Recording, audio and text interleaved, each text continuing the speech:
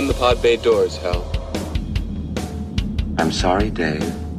I'm afraid I can't do that. Mark Tower, this is Albatross 1-3, requesting permission to land. Over. I don't need a computer to tell me how to land a damn airplane. 6. Heads-up display, check. 5, Lasers, check. 4, Particle beam, check. 3, Photon bolts, check. 2, Chair control, check. 1. Let's do it. Broadcasting from a secret underground location somewhere in Mos Eisley, this is the Docking Bay 77 podcast. Make yourself comfortable. The show is about to start. Hello and welcome to the Docking Bay 77 podcast. I am your host, Dar. No, I'm kidding. This is Dayton Johnson. And how you doing? Good. All right. Joining me this week, I have some fantastical friends of mine. We have filmmaker David Burns. How's it going, David? It's going great. How are you? Wonderful.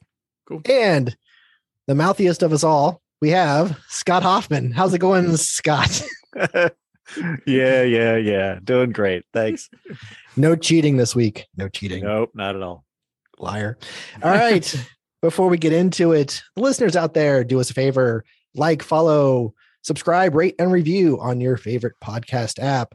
5-star ratings are wonderful. They help more people see our work, listen to our work, hear our work, that kind of thing. That's wonderful. And if you'd like to support the show another way, you can also go to Patreon. And for as little as $1 a month, you can help support the cost of the show. You can interact with us on social media, on Twitter at DockingBay77pod, on Facebook, DockingBay77podcast, and you can send us an email, DockingBay77podcast@gmail.com. Today, we are going to compare and contrast two very cool fantasy films from the 80s. We are comparing The Beastmaster versus Krull.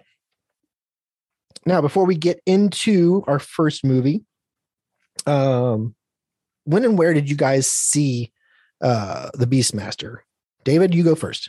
I saw The Beastmaster on HBO in 1986. I remember the year. But yeah, I did see it. I saw it on HBO. I was still a little too young. I went to see this in the theater. I think I was 9 when this came out. Yeah, I was 9 years old. So I saw it on HBO and immediately fell in love with this film and still love it to this day. All right. Scott? Yeah, same for me. I mean, I know it was definitely on TV. It was not in the theater. And I think it was on heavy rotation with HBO at the time. Yep. Right. Because I remember seeing it several times.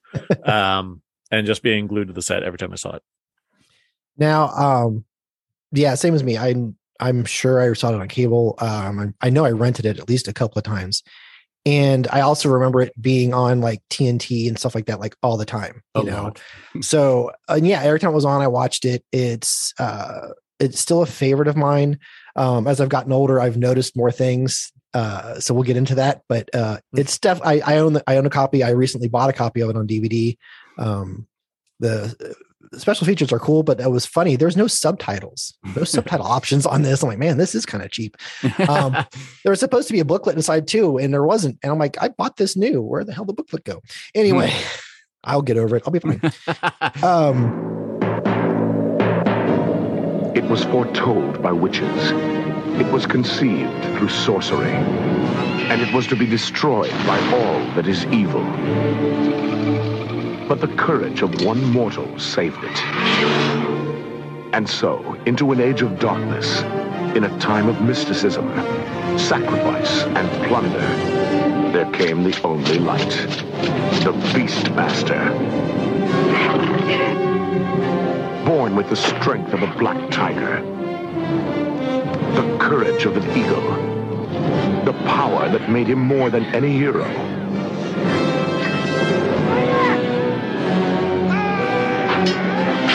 More than any lover. He was lord and master over all beasts. He was the Beastmaster.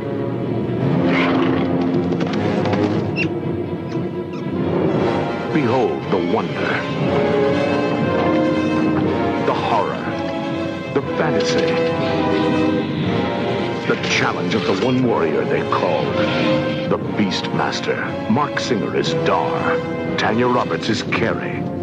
Rip Torn is Mayak. John Amos is Seth. Together, they take us on a fascinating journey back into unexplored times. Conquer your fears. Face the unknown. And discover the incredible link between man, animal, and all that is phantasmagorical. In the world of Dungeons, Dragons, and Dar. The Beastmaster. The epic adventure of a new kind of hero.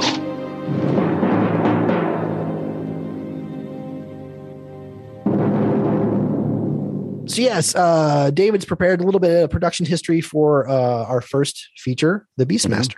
I do. So The Beastmaster was released in 1982. Based loosely, and I'm going to say loosely, off of Andre Norton's series of books of the same name, because it obviously took place in a completely different time period than this movie takes place. Right. Script was written by Don Corsorelli, I believe is how you pronounce his last name. Sounds right. Paul Peppermint and Andre Norton. And of course, as we know, it was directed by Don Corsorelli. Music by Lee Holdridge, which I want to say I loved Lee Holdridge's score in this. Mm-hmm. It would star Mark Singer, Tanya Roberts, Rip Torn, John Amos, and I do want to mention Joshua Milrad, who played Tal in this movie. I want to do a call out for him in case he is listening to this. When I was a kid, 1986 is when I saw the movie. At that time, I was about 13, so I was a little bit younger than him when he did this role. But I immediately took to his character because it was my age. Clearly, I know a lot of people probably wanted to be Dar, the Beastmaster, but come on, I'm a kid. I'm obviously going to gravitate a little bit more towards Tal's character because he was around my age. Who doesn't want to go on an adventure with people like this? Right? Yeah. But call out to him. Kudos to him for being in this film and for that role. Very cool. Director Don Carsey decided to set the story in a sort of Bronze Age because he was a longtime fan of Steve Reeves and Ray Harryhausen, which hopefully we all know who that is. And he had a love of sword and sandal flicks, right? Which is clearly dominant in this film. Yes. It was filmed in California and in Nevada. Dar's black tiger is actually a regular striped tiger, dyed black. The dye would wash off, and I believe in some of the scenes in the movie when he's like drinking, you can see that washing off. But 4 tigers actually played him. The main one was, I believe, named Kipling, was the name of the main tiger. My favorite part of the film, Kodo and Podo, right? 25 ferrets played these two. Because as probably everybody knows, you can't really train ferrets very well. So, they had to bait them in order to get to do them to some of the things that they did, which they did a good job because I never really saw baiting them, I guess. So I guess they did a good job. And the eagle, which I find funny, never really wanted to fly on cue. So they dropped it out of a hot air balloon. I saw that. To get it to fly, which I think is hysterical. Oh, man. Yeah. But the budget was $8 million and it would go on to make $14 million. So I guess it was profitable, right? Right. Maybe by a few million. Yeah. I'm sure it made a lot of its money in syndication and video rentals and stuff like that more than. Yeah, absolutely. Because it's a cult classic now. Right. So I have a quick Mark Singer story. So I've been a fan. Obviously, I watched him in this. I saw him on V. So I'm familiar with him. And I was at a Star Wars celebration a handful of years ago, back when it was still in Indianapolis. And they, of course, always have groups of actors at these cons. And he was one of them. And he was very approachable. He was talking to us. Of course, I was wearing a Star Wars t-shirt. I had Yoda on. So he calls me out, say, hey, shirt. I'm like, cool. So I walk over, start talking to him. Now, if you haven't noticed through this podcast, I'm kind of a movie nerd. So we all are, Dayton. Yeah, well, I actually I was trying to, I guess, show off maybe that I knew of another movie he was in that most people wouldn't have referenced. And it's called If You Could See What I Hear, where he played a blind person based on a book written by the character that he actually plays. And I mentioned it to him, and he must not have really liked that movie, because as soon as I mentioned it, he kind of shut off a little bit. Like, ooh, I'm like, oh boy. I'm like, oh, I'm sorry. I looked at him like, V's cool, you know, which I'm like, I saw it all the time on cable, and I thought it was a fun movie. So I don't know. I think I upset him. So I'm going to apologize. Sorry, Mark. I didn't mean to upset you, dude. That was, I like the movie. Sorry.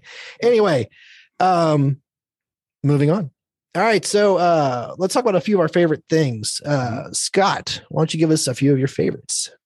Yeah. So I think one of the things that hit for me, and I don't know how specific this is, but it hit in 1983, same year as Masters of the Universe cartoon coming on. And for me, there were so many similarities with the Masters of the Universe cartoon. Just the use of the tiger and the outfits and the sword swinging and all this other kind of stuff. Loved that kind of choreography. And there was such a connection with that. I think that's one of the reasons why it became one of my favorites. Every time it would come on, I'd want to watch it end to end, even though there are so many things about this movie that are probably inappropriate for me at that time. Aside from the first time that you see Kiri in the pool, but like just so many just disgusting things about it. And when I was rewatching it recently, even watching the opening credits, when you see that picture of the tiger, I don't know how to say the name, Roo. Yeah. Yep. That opening shot looks like a battle cat. Yeah, it does so much. Yeah, it does. And I think that's just really what hit for me. It was kind of like watching a live action Masters of the Universe movie before we got Dolph Lundgren doing that one. We're not going there. Oh boy. We're not going there. So, and that kind of relates to the other thing that really, one of my favorite things about it is the theme song. Okay. I think the opening for Beastmaster is, in my opinion, better than the opening for Krull. I agree. Just because that theme song gets you right in. It starts to kind of rally you in.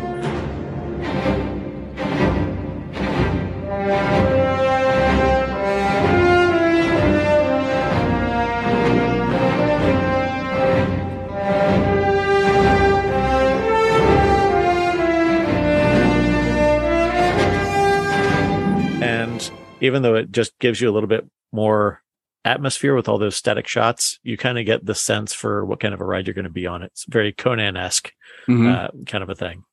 And I guess the other thing that's probably my favorite is just when Dar and Seth team up. I think there's great chemistry with between Mark Singer and John Amos. Yeah, there is. I liked reading about the story that when they first saw each other in costume, they just could not stop laughing. Right.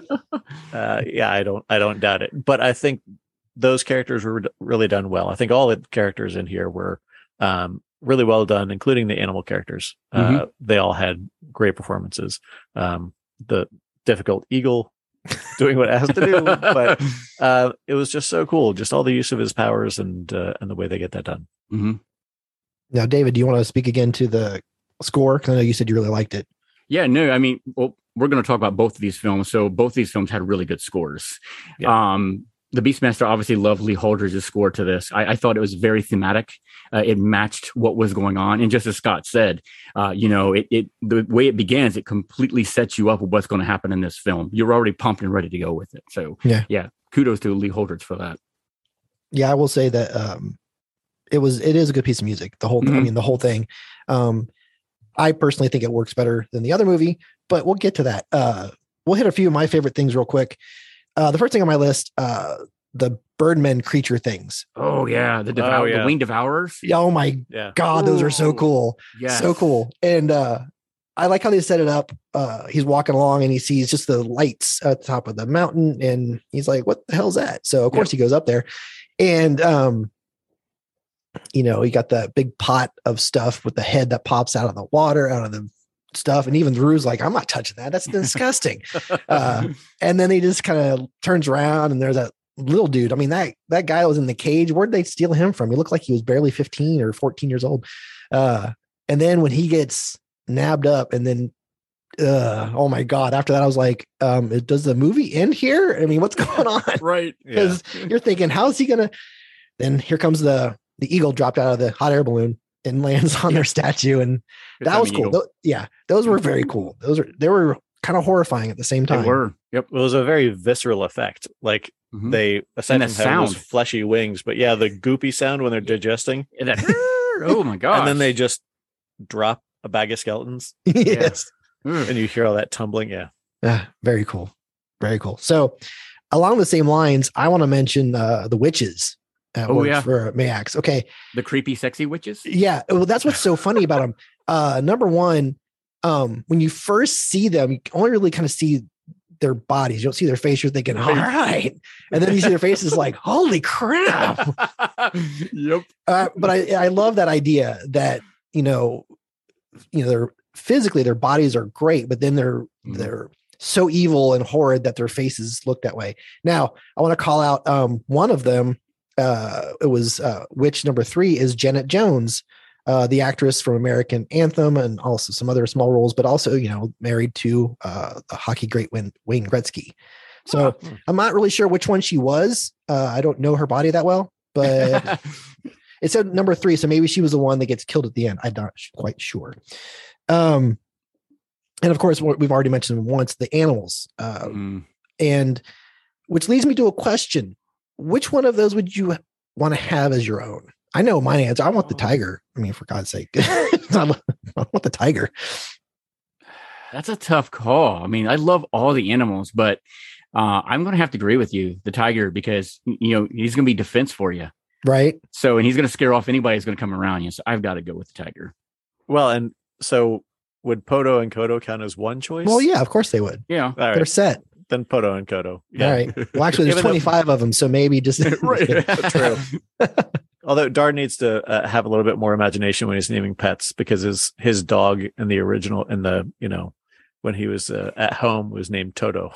Right. I know. Yeah. So I'm just glad it wasn't like something with Odo for all the other animals. Yeah. Okay. I got to give some respect to Mark Singer though, having to make that noise that he makes whenever he calls the eagle. Yeah. That had to be hell in his voice.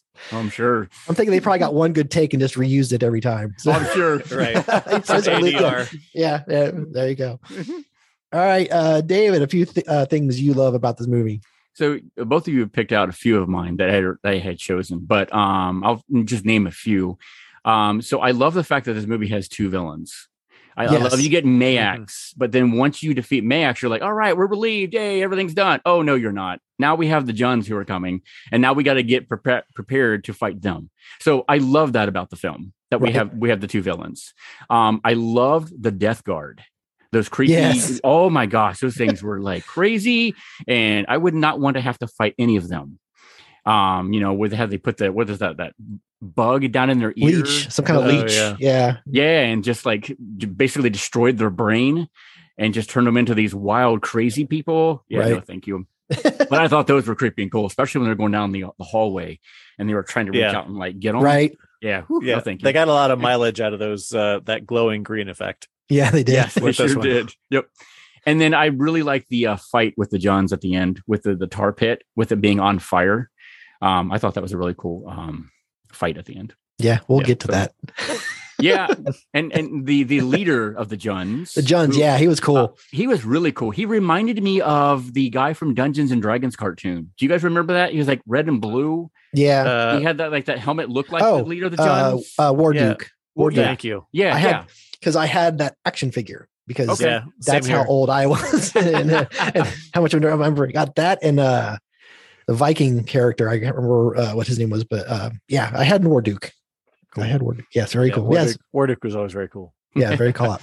Actually, so much so that I, like I said, referencing my D&D youth, I actually designed a campaign where the Juns were the villains. Oh, nice. Yeah.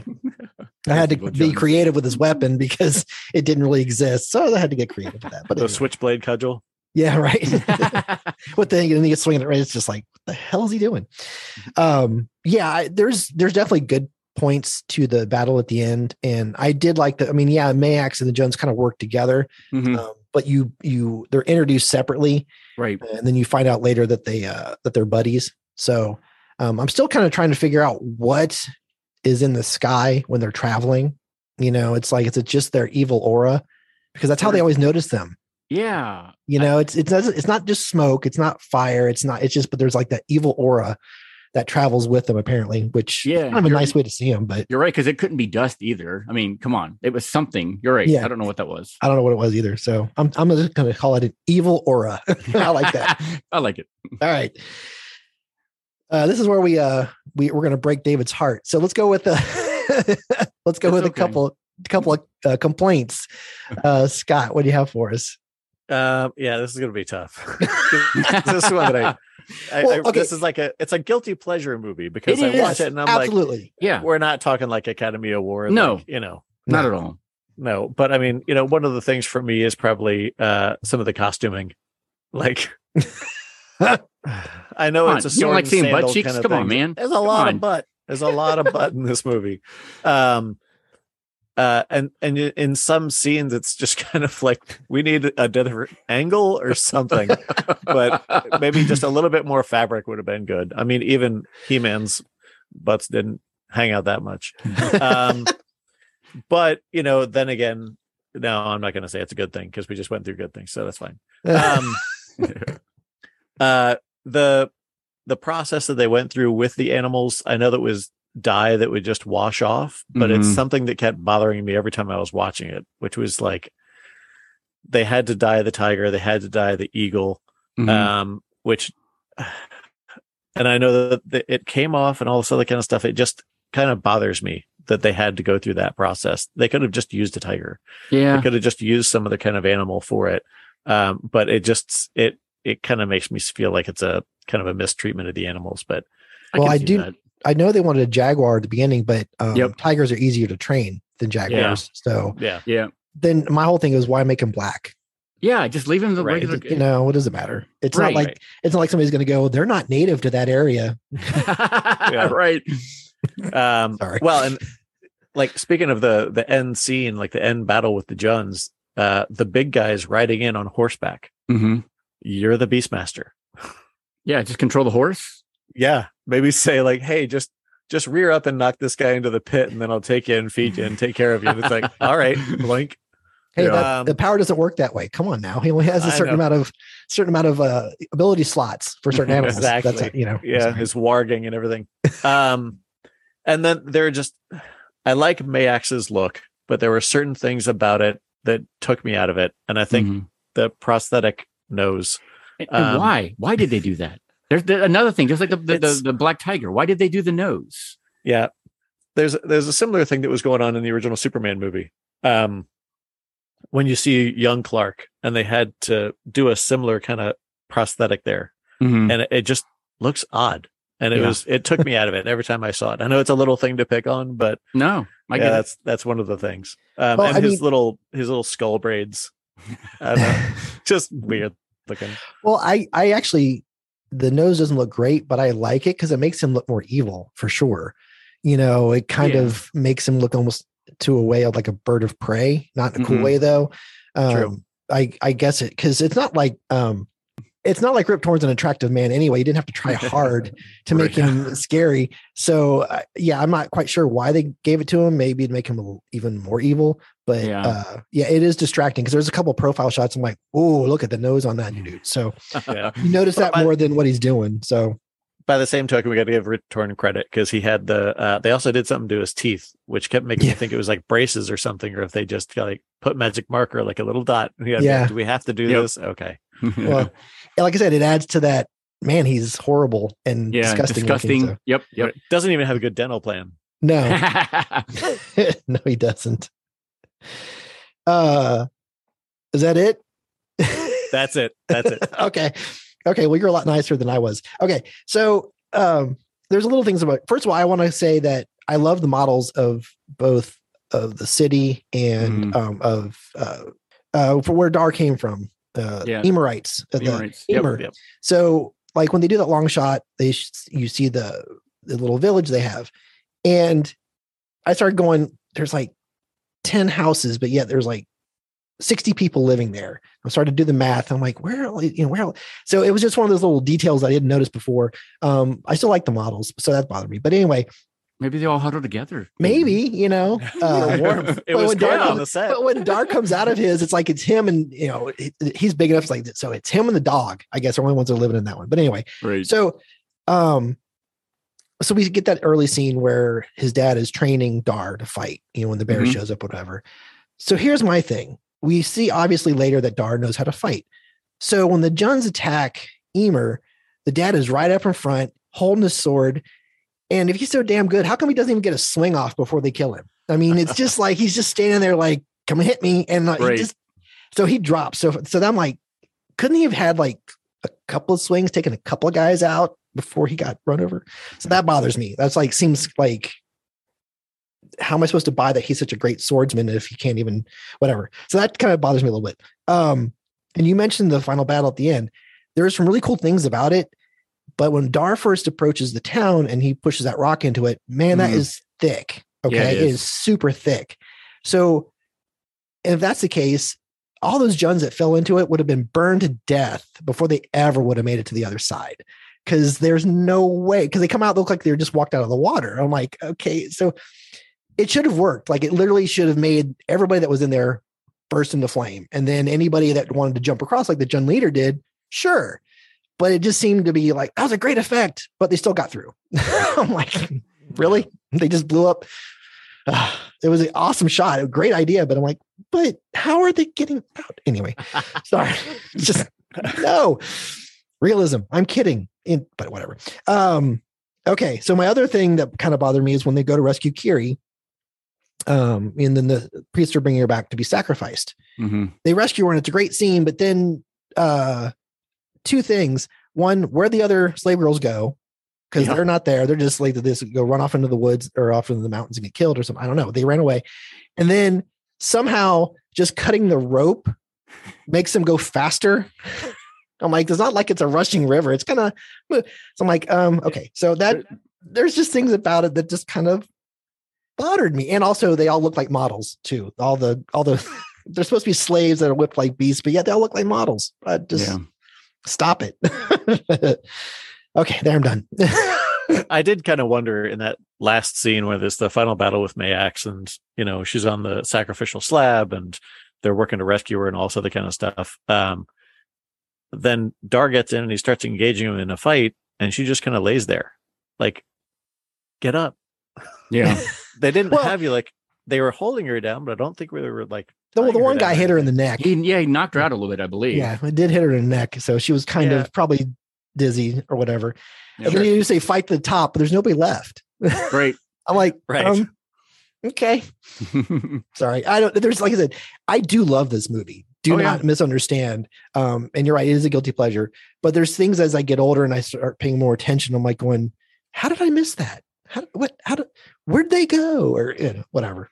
But anyway, moving on. David, complaints? I one of my biggest complaints is what you touched on was the whole raft out in the lake and they cut the rope because it's like okay, where's that going to get you? Now you're just going to sit there and you're not going to go anywhere because there's no current. Right. Yeah, it was the river was barely moving. Yeah. So I'm like, so how is that better? Yeah, I'm with you on that one. That's probably one of my biggest complaints. He'll use his powers to talk to the fish and they'll come push it or Aquaman style. Yeah. But Scott, he can only do so many, remember? Right. He only has so many slots. So true. When the attack happened at the beginning and to his, where he lived and his dog got killed. Did you guys notice the obvious still photo of the dead dog? Like they would cut to it to show his dog. Like he woke up and he looked over to see his dog was dead with the arrow in him. It was clearly a still photo of the dead dog. Oh yeah. I guess they were having problems with the dog lying there and not breathing or, moving around. So they couldn't get the shot. So they just used a still photo. Yeah. Not a fan of that at all. Clearly. And then also another thing, and these are just tiny things. Again, I love this film very much. It's imprinted itself on me, so I love it. The other thing that I really found, like, and this is the 80s, but the first witch that gets killed by Dar's like stepfather when he saves the baby after she brands him on the hand, and he steps in and kills her and like throws her into the fire. Did you hear the scream that she made? I swear to you, they used Scooby-Doo scream effect for that right there. I think you might be right. Yeah, I swear they did. Because I replayed it again when I watched it again this week. And I'm like, wow, that is like straight from Scooby-Doo. And again, it's the early 80s. They were being cheap. They were using sound effects they probably already had. They didn't have to make any. So I'm sure they just reused something. Now, I want to talk about when the witch shows up and removes the baby from the wife, from the queen. That was creepy. Oh my God. And puts it in the cow. I'm like, yeah. I remember the first time I saw that, I was like, am I seeing this? Because that's, and even as I get older, I think it gets more disturbing the older I get. Yeah. And that bothered me as a kid. When I first saw that, I'm like, this is scary. Are you kidding me? Can you do this? Yeah. You're looking around to say, like, should I be watching this? Is that right? Okay. All right. I'll keep going. And then we get to the pond and we're like, yeah, I'm definitely watching this. No, just kidding. Exactly. Woohoo! Yeah. All right. Any other words, final words before we move on to our next movie? Nope. I did find something that was a little bit of an interesting point of interest. I didn't know that Tanya Roberts a few years later made Sheena Queen of the Jungle. Yep. Yes. Where she communicates with animals. Strange, right? Kind of interesting, but anyway. Yeah. Yeah. By the way, speaking of her, did you know Demi Moore auditioned for that role? Yes. Yeah. She was actually one of I believe it was director wanted her before Tanya Roberts got the job. So that would have been interesting to see how her career would have gone after doing this movie. So he just she would have been Sheena. That's the next. Maybe she would have been a Bond girl, just like Tanya Roberts was. Maybe. Yeah, true. All right, moving on to Krull. On a distant planet, a great kingdom was ravaged by beings who came from the future to conquer the universe.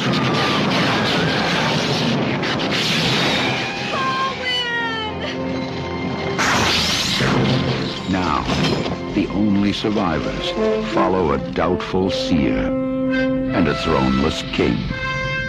They will hold her in the Black Fortress. You must have help. Thieves, bandits, fighters, and brawlers. Desperate men. Those are the kind of men I need. Well, you heard him. We are now an army. At the end of an impossible journey, they must fight an invincible enemy. Here's the knowledge you seek. I shall be your king. In the fortress, you will face more than the Slayers. What is about to happen to them could never have happened on Earth. Columbia Pictures presents a world apart from anything you have seen before. Krull. So when and where did you guys see this? I'll do my quick story first because I still to this day can't believe the choice I made. So I actually was going to the theater with some friends of mine, and we were going to see Jaws 3D because, it was Jaws and it was in 3D and I was young and stupid. And we're there inside the theater, inside the lobby, and a couple of my other friends were coming. They were going to see Krull. So at that moment, I had a choice to go see Jaws 3D or go see Krull. And I was like, I want to go see Jaws 3D. And I came out of that going, I wish I would have seen Krull. So Krull came later. It was on cable. I'm sure I rented it because my friends were like, it's so good and whatever. So yeah. So I'm still to this day, I'm thinking I should have gone to see Krull instead. How about you guys? Well, my first time was honestly on HBO Max. Last week? Oh, was it? Really? Okay. Wow. Yes. Okay. First time ever seen this all the way through. Yeah. So, and I don't know why it never stuck or why it never hit. Because the poster was great, although there were too many words on it. and the glaive weapon looked really cool. I don't know if it was just I never had the chance to see it, or I never gave it a try, or whatever. But I never really wanted to watch it. So obviously watched it for this because it was a good opportunity to do so, to finally check that off the list. Because I think, in terms of 80s pop culture, especially the glaive itself is really iconic and interesting to see. And I'm glad that I did see it. I think I probably should have given it more of a chance. But no, it was a really cool movie. I just think there were parts of it that were probably a little too slow. So if I had watched it when it originally came out, it probably still wouldn't have hit, because it took, I think, a good 20, 30 minutes for it to actually pick up for me. Agreed. Okay. All right. How about you, David? So it's funny that we're doing these two movies together, because seeing The Beastmaster actually led me into wanting to see Krull. So I went to the video store and rented Krull and some other fantasy movies I don't remember, but I do specifically remember this one, and that's where I saw it and immediately fell in love with it too. Okay. All right. Very cool. Now, Scott, some production history from you on Krull. Yeah. So this came out in 1983 after 3 years of development. Written by Stanford Sherman, who I thought had kind of an interesting additional connection to, he had also done Any Which Way But Loose. Two movies that don't really fit. That's fine. Nope. Directed by Peter Yates, who was also known for Steve McQueen's Bullet, which is, for a Hot Wheels guy like me, is always an iconic movie to think of. Right. Score by James Horner. I'm going to let Dave talk to James Horner. Oh, James Horner. My favorite composer, right next to John Williams. Yes. Yep. And really well done. Yes. So this was originally titled Dragons of Krull, which had the beast as a dragon, which was one of the many changes to the script that continued to evolve throughout production. These changes in the script meant that set design was always constantly changing, and the already large budget continued to grow kind of out of control. I think the estimated budget was $47 million, and it only made $5 million opening weekend and $16 million worldwide. Ouch. Yeah. So unfortunately, Ouch. It was a box office bomb that never made back the cost. But it has since then gained quite a cult following, and obviously things about it still remain iconic to this day. Some interesting things about the production. It was shot on several sets on the Pinewood Studios. More than 23 movie sets were made, and 10 sound stages were used at the Pinewood Studios, including the massive, famous 007 stage, one of the largest sound stages that's out there. And the special effects, there's kind of an interesting connection with Derek Meddings, who is also in charge of the effects for Superman and Superman 2. Cool. Very nice. Now, before we get into other stuff with the movie, so Lyssa, the would-be queen, played by Lyssa Anthony, she was in a music video. Anybody want to take a guess? During the 80s, she was in a popular music video. Nope. Didn't come across. Okay. She's actually in the Bryan Adams video, Run to You. Really? She's the girl he's singing to, and she's running through the... So yeah, she's in that. And her voice was dubbed in this movie because she was too English. So they got somebody else. Yeah. So if you're noticing why the ADR doesn't quite look, it's because somebody dubbed her voice, because the producers felt that there's too many English sounding people in the movie. So she was one of the ones that was dubbed. They should have left that alone. They should have, because I mean, considering the aesthetic of this thing, it's very King Arthur. It's very, absolutely. Yeah. Agreed. But yeah. So check her out in the Bryan Adams video, Run to You. And I would have, because that's two things we haven't heard her voice in. So there you go. And did you guys notice between these two movies, apparently Quicksand was a really big deal in the 80s, because both movies, and then of course, that was a swamp in Neverending Story, but still, what do we do with them next? Quicksand. Let's do it. I know. Yeah. Hey, I saw this in Blazing Saddles. Let's put Quicksand in there. Sorry. Anyway. All right. I'm a dumbass. All right, David, some favorite things about the movie. So loved the cinematography of this film. Yes. Absolutely beautiful from beginning to end, in my opinion. As much as I love the Beastmaster, I felt this movie was a lot better when it came to the camera work and the cinematography. So that really stands out to me. It really had that much more Dungeons and Dragons feel to it. And I believe I read somewhere that, this movie does kind of get related to that of a Dungeons and Dragons because of, you've got a magician, you've got a wizard, right, warriors and all that kind of stuff. But, yeah, I definitely want to call out James Horner's score again. I know Scott already mentioned that. And I believe you mentioned that you felt like you liked the Beastmaster score better by Holdridge.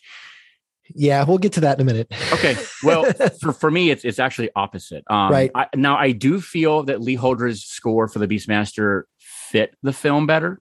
I do agree with that. But just James Horner's theme for Krull that pops up throughout the film, I just felt was just really well done. And, and again, I'm a huge James Horner fan, and I have been for years. So of course I'm going to probably say that. But I still felt like I loved the score a lot more than I did the Beastmaster. But hey, that's me. Okay. And then the other thing, there's a bunch of stuff I really like about this film, but I don't want to name everything. So the other thing that I got is I absolutely love the death of the seer. And when we got his replacement in the swamp, right? Yeah. I thought that was creepy as crap. Especially when the replacement's eyes opened up and you had that black milky look to his eyes, right? And then he gets killed, and oh my god, it was just creepy as hell, man. Yeah, that howl that he kind of gives as he's dying, and then that getting sucked into the sand. Yeah. Yep. Yeah, that's well done. To your point, it's like the difference. You can tell obviously that this movie had a bigger budget. Oh yeah, than the Beastmaster, and so to that point, it definitely looks better. Costumes, there's actually more fabric on these costumes. So there you go, Scott. So I heard they had like hundreds of costumes for this thing. I'm sure they had to have. Because it was before CG, so everybody actually was wearing something. Yeah. It's not like Padme in the prequels where she has a different outfit for every scene, but it's a lot. Yeah. Yeah, no, I will admit that there are parts of the score that I do enjoy, but I'll get to that complaint a little later. Okay. All right. So some of the things I really, really liked about this, the Beast is awesome looking.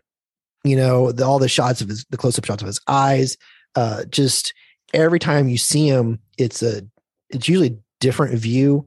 But man, he was scary. It was truly like, the Beast isn't like, well, the Beast, whatever. Then you see him, you're like, okay, yeah, kind of horrifying.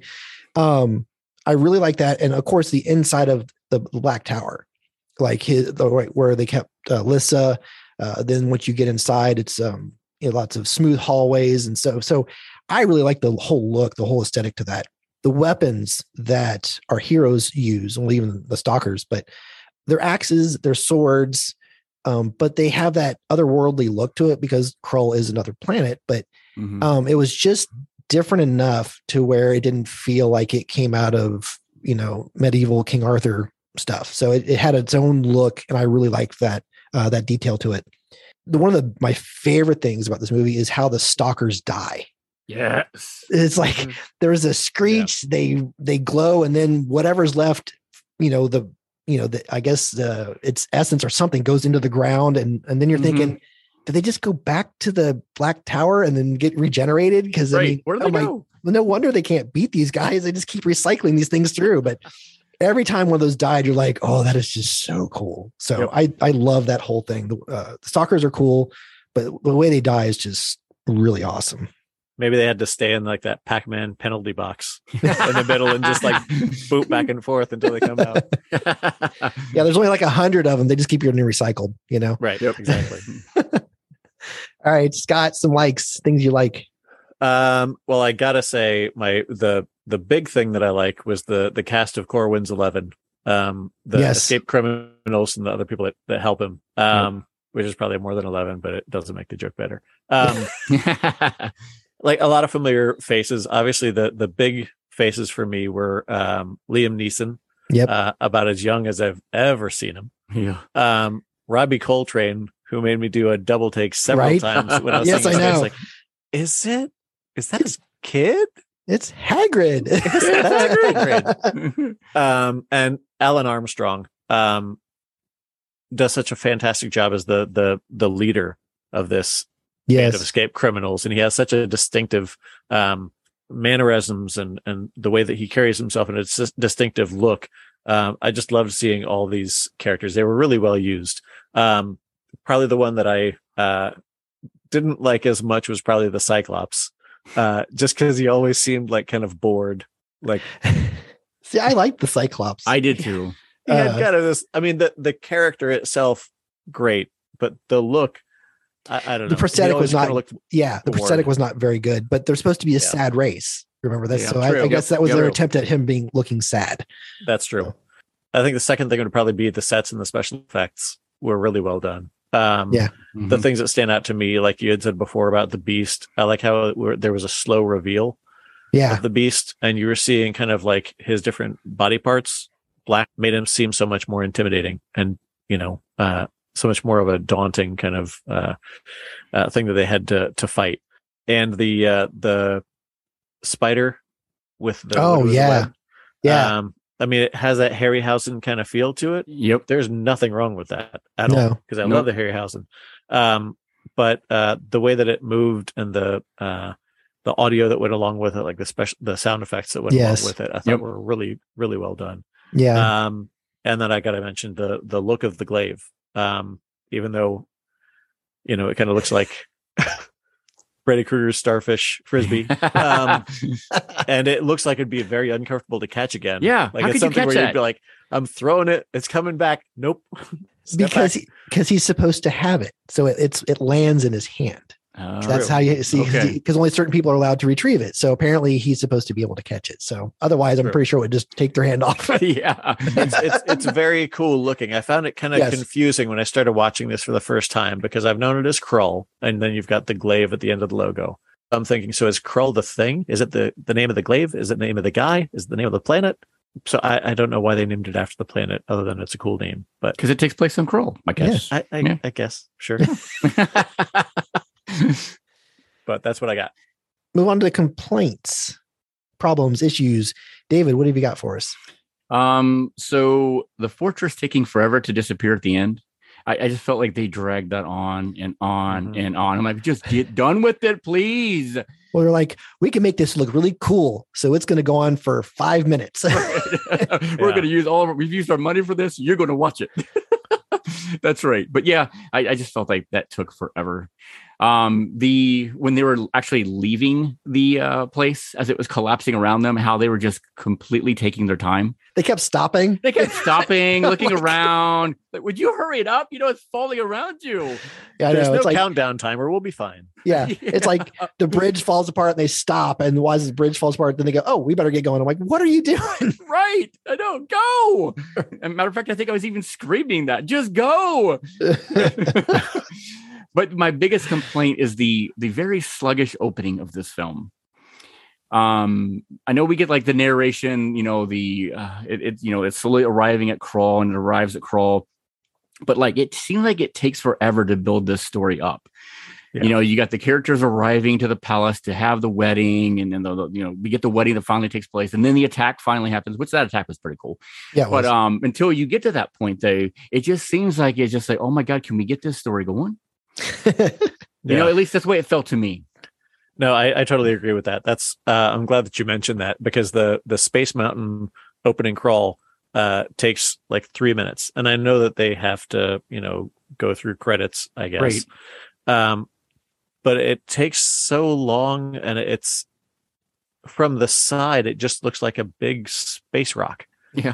And I know that's what it was supposed to be, but you don't know what's happening yet, and you're just kind of like, what are we looking at? And I don't know. It did take a long time, and then you've got that slow exposition at the beginning to try to explain the history of everything. Just seemed to kind of drag on. Yeah, I mean, and I believe the princess was like talking to her dad, and they were explaining of what was going on, and you got the intercut of Cowan arriving with his horses, and it just kept going back and forth to that. I'm like, oh my God, just get on with it. We've got these shot of horses, we got to use it. Yeah. Well, my biggest, and I actually will pile on the opening. it takes forever. And please don't hurt me. That piece of music that goes along with the arriving ship makes no sense. It doesn't blend well. I agree. Because it's like you have and the music gets menacing once it lands. Mm-hmm. But I'm like, we're looking at the Dark Tower, this, craft that's coming to Krull, and the music's all like, yay, and I'm like, okay. And then you do all these tight close-ups on it. I'm like, what am I looking at? Because it looks just like a rock. You're right. So it doesn't look like a ship. It doesn't look like anything else, and that's fine. But what I'm seeing and then what I'm hearing don't make sense. It drives me crazy. Like every time I've watched this 3 times over the last couple of weeks, and every time I watch, I'm like, not this again. And because it doesn't work for me. Nothing against James Horner, and maybe it was the director said, I want this kind of thing at the beginning, and it just, I don't know. There's a couple times where the music was just way too nice for what I was seeing on screen. So that's one of my complaints. And to speak to the visuals were great, except one scene. The fire mares, the close-up shot is so badly rendered. It's awful. It's like I much would have rather seen them, just the long distance shots were fine. Yep. And then to the point of the taking so long, that whole sequence seemed to take forever too. They're like, another shot of them close, another shot of them far, another shot of them close, another shot of them. I'm like, yeah, I know they're going a long way. Yeah, come on. Just how about the light changing? It's evening, and we didn't need like a 7-minute ride. I'm like, oh my God. And it literally kept looking bad. Okay. I noticed a couple shots like that where it was like you had to really squint to see, like, we're showing this great landscape shot, but where are the people? Right. Yeah. Oh, that's actually my other point.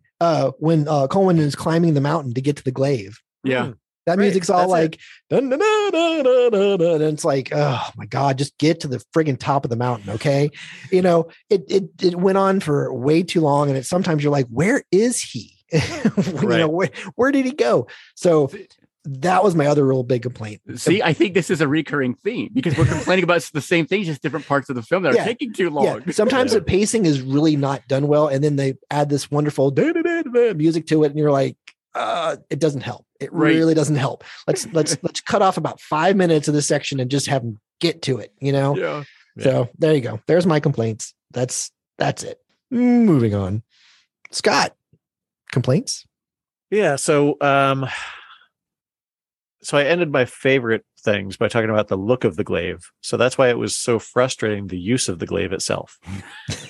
You mean the lack of use? Yes, that doesn't happen until the last 20 minutes of the movie. Yeah. The old one did set it up. He says, only use it when you have to. He goes, how will I know? He goes, you'll know. So it's like, they're setting up. He's not going to whip this thing out until the very end of the movie. So just cool your jets, man.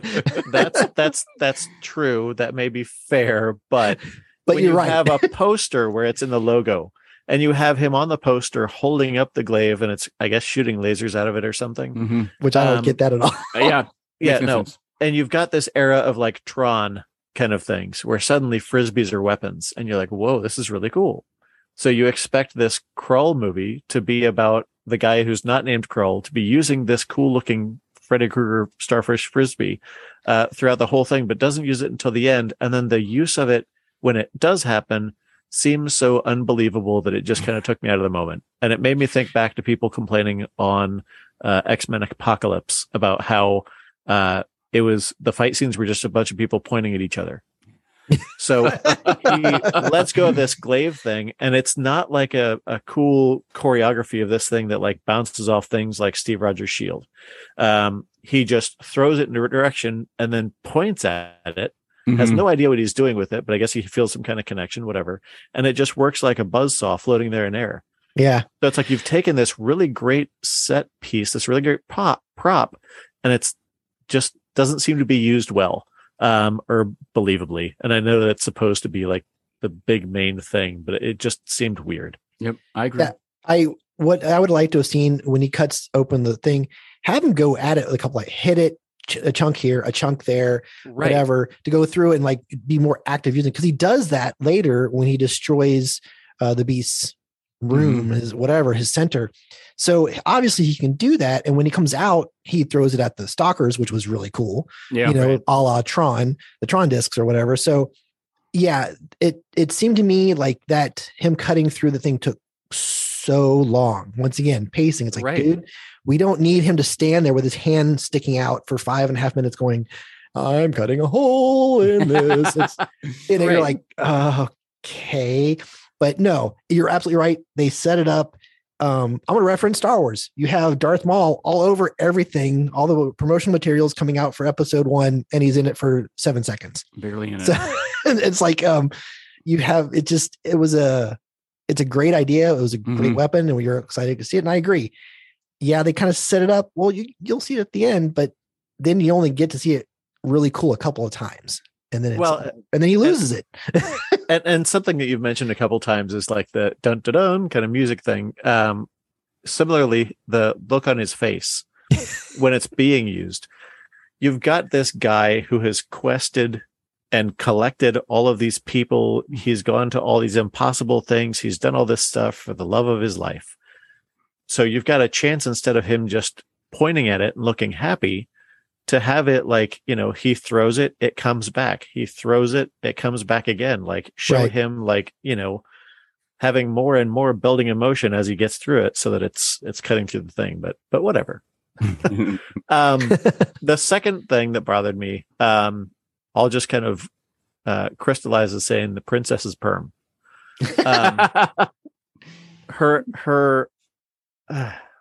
So you remember in Spaceballs when we're on Princess Vespa's planet, and she's about to marry Prince Valium, and they're all dressed up in that kind of King Arthur's court kind of look.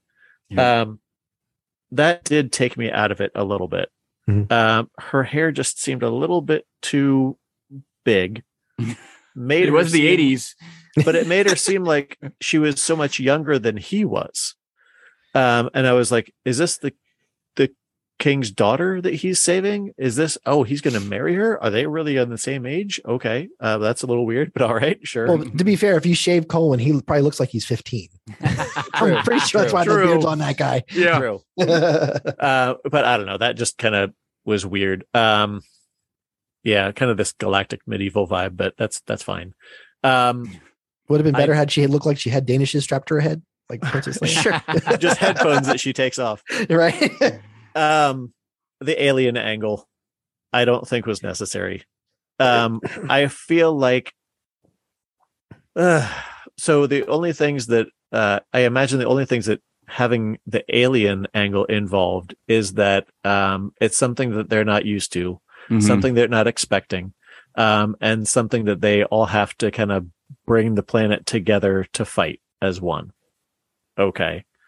But you could have easily have done that with like an evil wizard kind of character, especially considering how much magic is involved in this place. Right. And I think that's one of the kind of things that made me never watch this movie, was because I didn't know if I was watching a space movie, like an Aliens kind of movie, or if I was watching like an Errol Flynn kind of swashbuckling Excalibur kind of movie. Which it has that elements in it too. So I get it. Yeah. Right. And it's, I guess it also gets you these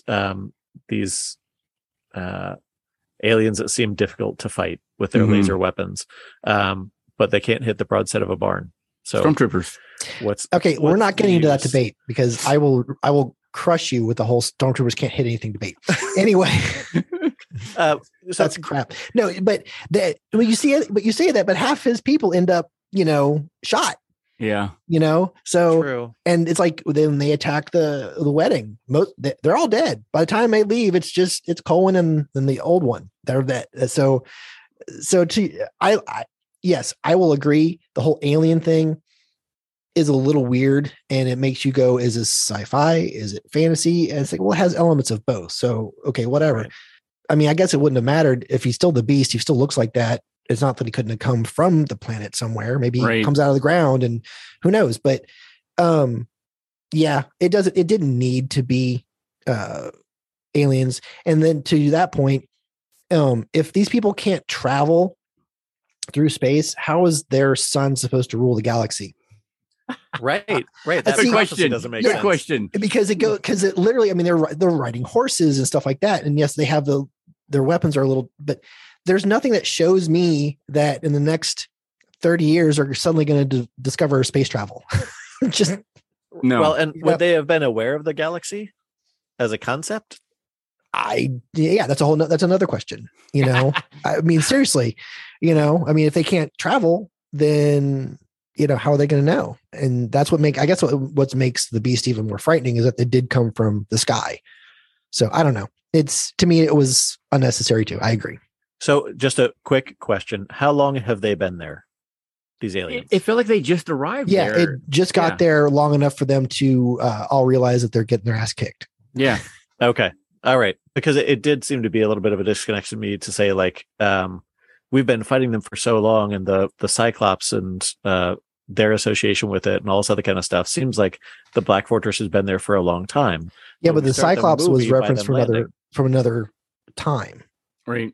So another planet. So obviously there is some kind of way for them to travel because the Cyclops, they got there too.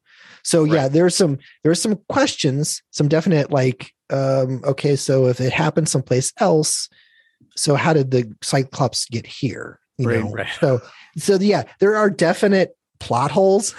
Let's just leave it at that. So I'm not going to defend that. So that's fair. I still like the movie. Me too. All right. Anything else, Scott? No. I'll just end by saying I did actually enjoy this movie a lot more than I thought I would. All right. Yeah. I would like to say though, I would love to see a TV series about Ergo, Titch, and Rel. Ugh. See, I did not like Ergo. He got on my nerves. You didn't really? I liked him. I mean, at first he did. See, he's kind of like, I mean, by the end of the movie, he kind of showed that he wasn't just a bumbling fool. Right. He was kind of like the, added comic relief. Yep. And sometimes it just doesn't work because he's more annoying than anything else. If you're that bad of a magician, it's amazing you're still alive. Right. Yep. But at the same time, I agree that would have been an interesting side story. So, all right, moving on. Let's do some questions. Now, which army would you rather have to fight, the Juns or the Slayers? So I originally had put I'd rather fight the Slayers, but your comment earlier about do they go back into the ground and then go back and then just become another one and you got to fight them all over again? I don't know if I'd want to fight that because that would be a never-ending battle, right? You'd have to destroy the fortress, apparently. Yeah, apparently. So I'm going to have to say I'd rather fight the Juns at that point. All right. Apparently they can walk out of tar, though. So watch out for that. Just shake it off. Just shake it off. What about you, Scott? Yeah, I'll say the same thing. I had written down that I'd like to fight the Slayers because they're not making effective use of their blaster rifles. Right. Well, I'm convinced they only get one shot because if you notice that when they're standing there, they're all holding that point up, but then after they shoot, they turn it over. So I'm thinking they only get technically one shot on their weapons. So it's like a musket kind of thing. Yeah. They shoot and then they move in. And the fact that they can just come up out of the ground, that's creepy too. That's scary as hell. Yep.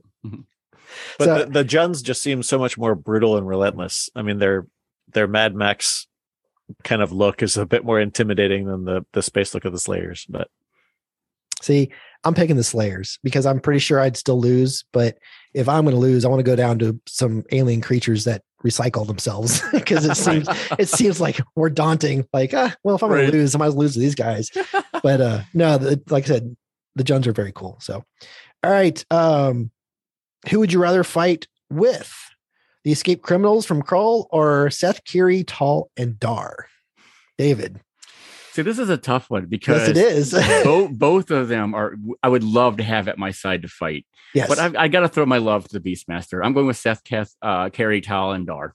All right. And don't forget the animals. They're there too. Oh, of course, the animals. And Toto and Poto. Right. All right, Scott. Same. It just seems like more of a fun group. Seth, Kiri, Tal, and Dar. Mm-hmm. And the use of their weapons, the use of their powers, seems so much more unique and memorable to me than the Escaped Criminals. Even though, would you really turn down a chance to be in a fight with Liam Neeson? Because even though there's only 9 or so from 9 or whatever, they're an army. Because right. nine criminals are worth an army. So, but one of them turns into a goose. So, well, he doesn't count. Although he does turn into a tiger later. So there's our connection. There's a connection. I still get the tiger. I still get the tiger because I'm choosing the criminals.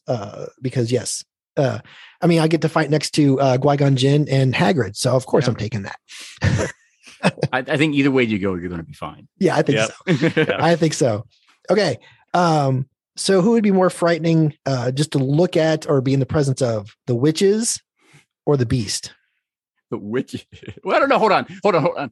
The witches are as long as they're the creepy, sexy witches, you're going to be looking like the neck down. Okay, good. But come back to us, Dave. Come back to us. No, I'm going with the witches. All right, Scott. The witches are definitely much more nightmare fuel. They are. It was kind of weird to watch them this time, because being like, oh man. I mean, the actresses that performed as the witches, I think, did a great job of all the kind of like movement and almost like dance crawling moves up a ceiling. Yeah. But the fact that they look like the Texas Chainsaw centerfolds.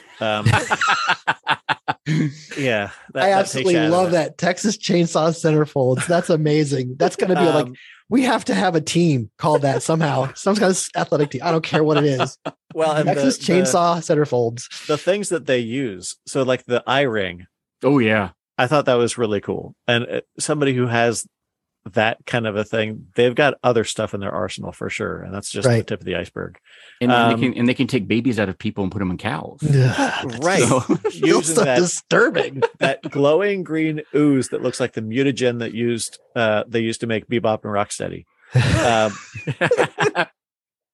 All the stuff that they had, like it. That's one thing that seemed like they had the Juns at the end, and you have to fight that because it kind of brings it full circle for them. But the witches and Mayax were such a big part of it. It almost felt like we won. Okay, we're done, right? Oh, wait. Oh, this has to happen again. And then you kind of look at your watch like, crap, I'm out of popcorn. But okay, let's go. Fight the Juns. So okay. All right, gotcha. All right. So which movie has the cooler thrown weapon? And now help me out. What is Dar's? What is it? I keep hearing caper. Yeah, it's a caper. Okay. Because like I said, my DVD did not have subtitles. So I want to make sure I got my, what does he say? Caper? As in like stuff you put on food? Capers? Well, it's caper with a B, not caper like you put on food. Yeah. Right. See, that helps. See now, but yeah. Okay. So is it the caper or is it the glaive? I'm going with glaive. Even though it doesn't get used a lot, I think the glaive was awesome. All right, Scott.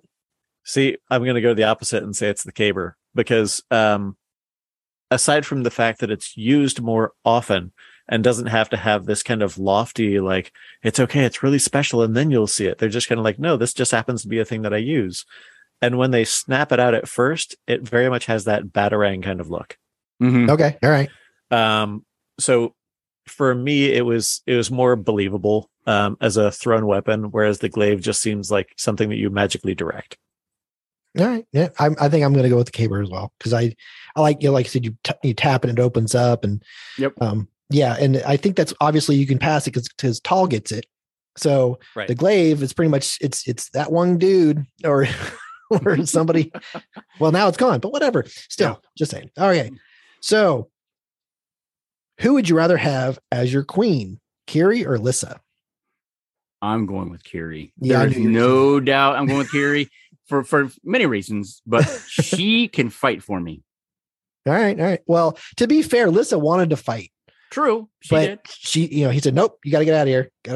So yeah, she does fall prey to a little bit to the damsel in distress issue. So what about you, Scott? Yeah, I think what Dave just said changed my mind, because at first I was thinking Lissa is probably better prepared to be a queen. Yeah. Because she's probably had the formal training in the background and whatever. However, when you're looking at the individual worlds, in the sword and sandal kind of thing, we don't know a lot about Kiri's background either. Right. And she's clearly willing to hold her own in a fight. Yeah, I'll go with Tanya Roberts in this one. See, my issue is there's still a chance that Dar and Kiri are related. So that kind of freaks me out a little bit that she's kind of okay with that. That's true. You mean like she's a Luke and Leia cousin kind of thing? She's a cousin. She's a cousin. That's and right. I didn't technically, think about that. yeah, so she's a cousin. Now, granted, Tal was born after Dar, so obviously he remarried. So Yeah. hopefully there's a marriage of, like they're related through marriage, not through blood, because otherwise this movie has a totally different turn now. I never thought about that, Dayton. That's hilarious. Welcome to my twisted brain. Okay. So my choice is Lyssa because as wonderful as Tanya Roberts looked, and yes, she would fight. If I think Lyssa would make a better queen, and she was also willing to fight. So I'm going with Lyssa because I want to actually hear her real voice. But anyway, so the tough question really comes down to these last two. Which movie was better made? Which I think we can all agree on that one. But which one do you like more? And I know one of your answers. So David, which one's made better? Which one do you like more? So Krull was made better just because of the budget that it had. I got to get a love to that one. But for me, obviously, I'm going with the Beastmaster as being my favorite of the two. Yep. It's imprinted itself on my heart, my soul, and I have to say that is the winner. I mean, I knew you were going to say that because you mentioned it on the Dragon Slayer episode. Yep. So I knew it was coming. And because of that, and because of Amber's list, hi Amber, I actually did go back and watch Willow again. And I'm just going to say it right now. Yeah, I don't care about that movie anymore. Anyway, Scott. Yeah, I mean, I can just stop short at saying what Dave said. Okay, because right. I probably echo every word, but I definitely think Krull is better made, especially when you look at the effects. You talk about that changeling, like the howling scene when he goes sinking into the sand. Yep. If they could have gotten to those kind of scenes more, I would have been a lot happier. But regardless of how good this would have been, it wouldn't have been able to top Beastmaster for me, just because of sentiment and knowing how much I connected with this as a kid. And just at a rewatch, I didn't have high expectations when I was rewatching it because I was like, oh yeah, it's the sword and sandal thing. I'm sure it's going to be dated. I almost don't want to watch it because I'm afraid that it's not going to be as good as I once thought it was, but it held up. When the opening theme came on, seeing the fight scenes and all this other kind of stuff, and definitely Mark Singer's sword work took me back, and it still holds up.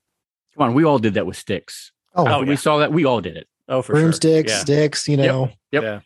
Even especially the like foam swords that they make now. You better believe I was swinging those things around because it didn't hurt if I hit myself in the head. It was great. Right. Well, and I had that old the lightsaber that they used to sell with Empire Strikes Back when it was just the hollow tube that was just owl. Right. Yes. Yeah. This was hard for me because, like I said, I've watched both these movies multiple times in recent weeks, and I saw Beastmaster first. Krull was actually, a few years later, at least, and I've always kind of preferred the Beastmaster, and I think, I think I like the world that they create with Krull. I like his army. I like the Slayers and stuff like that. So it's really, really, really tough. But obviously Krull is just better made. We've already said that. But I think for me, I think Krull just edges out Beastmaster just a little bit. Like if I was going to rank them, like Amber did with 7, I think Krull would kind of be just ahead of the Beastmaster. And that's hard for me to say because I've probably seen Beastmaster probably 15, 20 more times than I have seen Krull. So anyway, I'll be okay. Anyway, any final words, gentlemen? No, I mean, I just love both films. I think they hold up well to this day still. Right. Yeah. And I have not seen the sequel. I have not seen the series they made after it. I didn't even bother. I still don't think I'm going to. Do not. I want to repeat, do not see the Beastmaster 2. Do not. Yeah. Wow. Coming from such a fan, that's good advice. Apparently, just don't go down that bad road. No, sounds good. But this is a fun one to get into. And I'm glad we paired them together, and I'm glad that I finally gave this a shot. All right. I'm glad to have helped. All right. Thank you, gentlemen. Thank you, David. Thank you. Thank you, Scott. Thank you. All right. Listeners, stop back by next week where we have Tim and Eric stopping by. We're talking about Iron Maiden's album from 1988, The Seventh Son of the Seventh Son. Thank you, listeners. Do yourself a favor. Watch more movies. And remember, physical media is better than streaming. The Docking Bay 77 podcast is produced and edited by Dayton Johnson.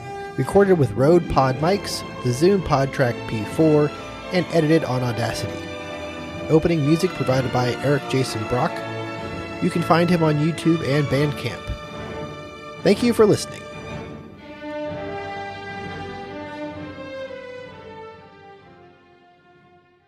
Can I play with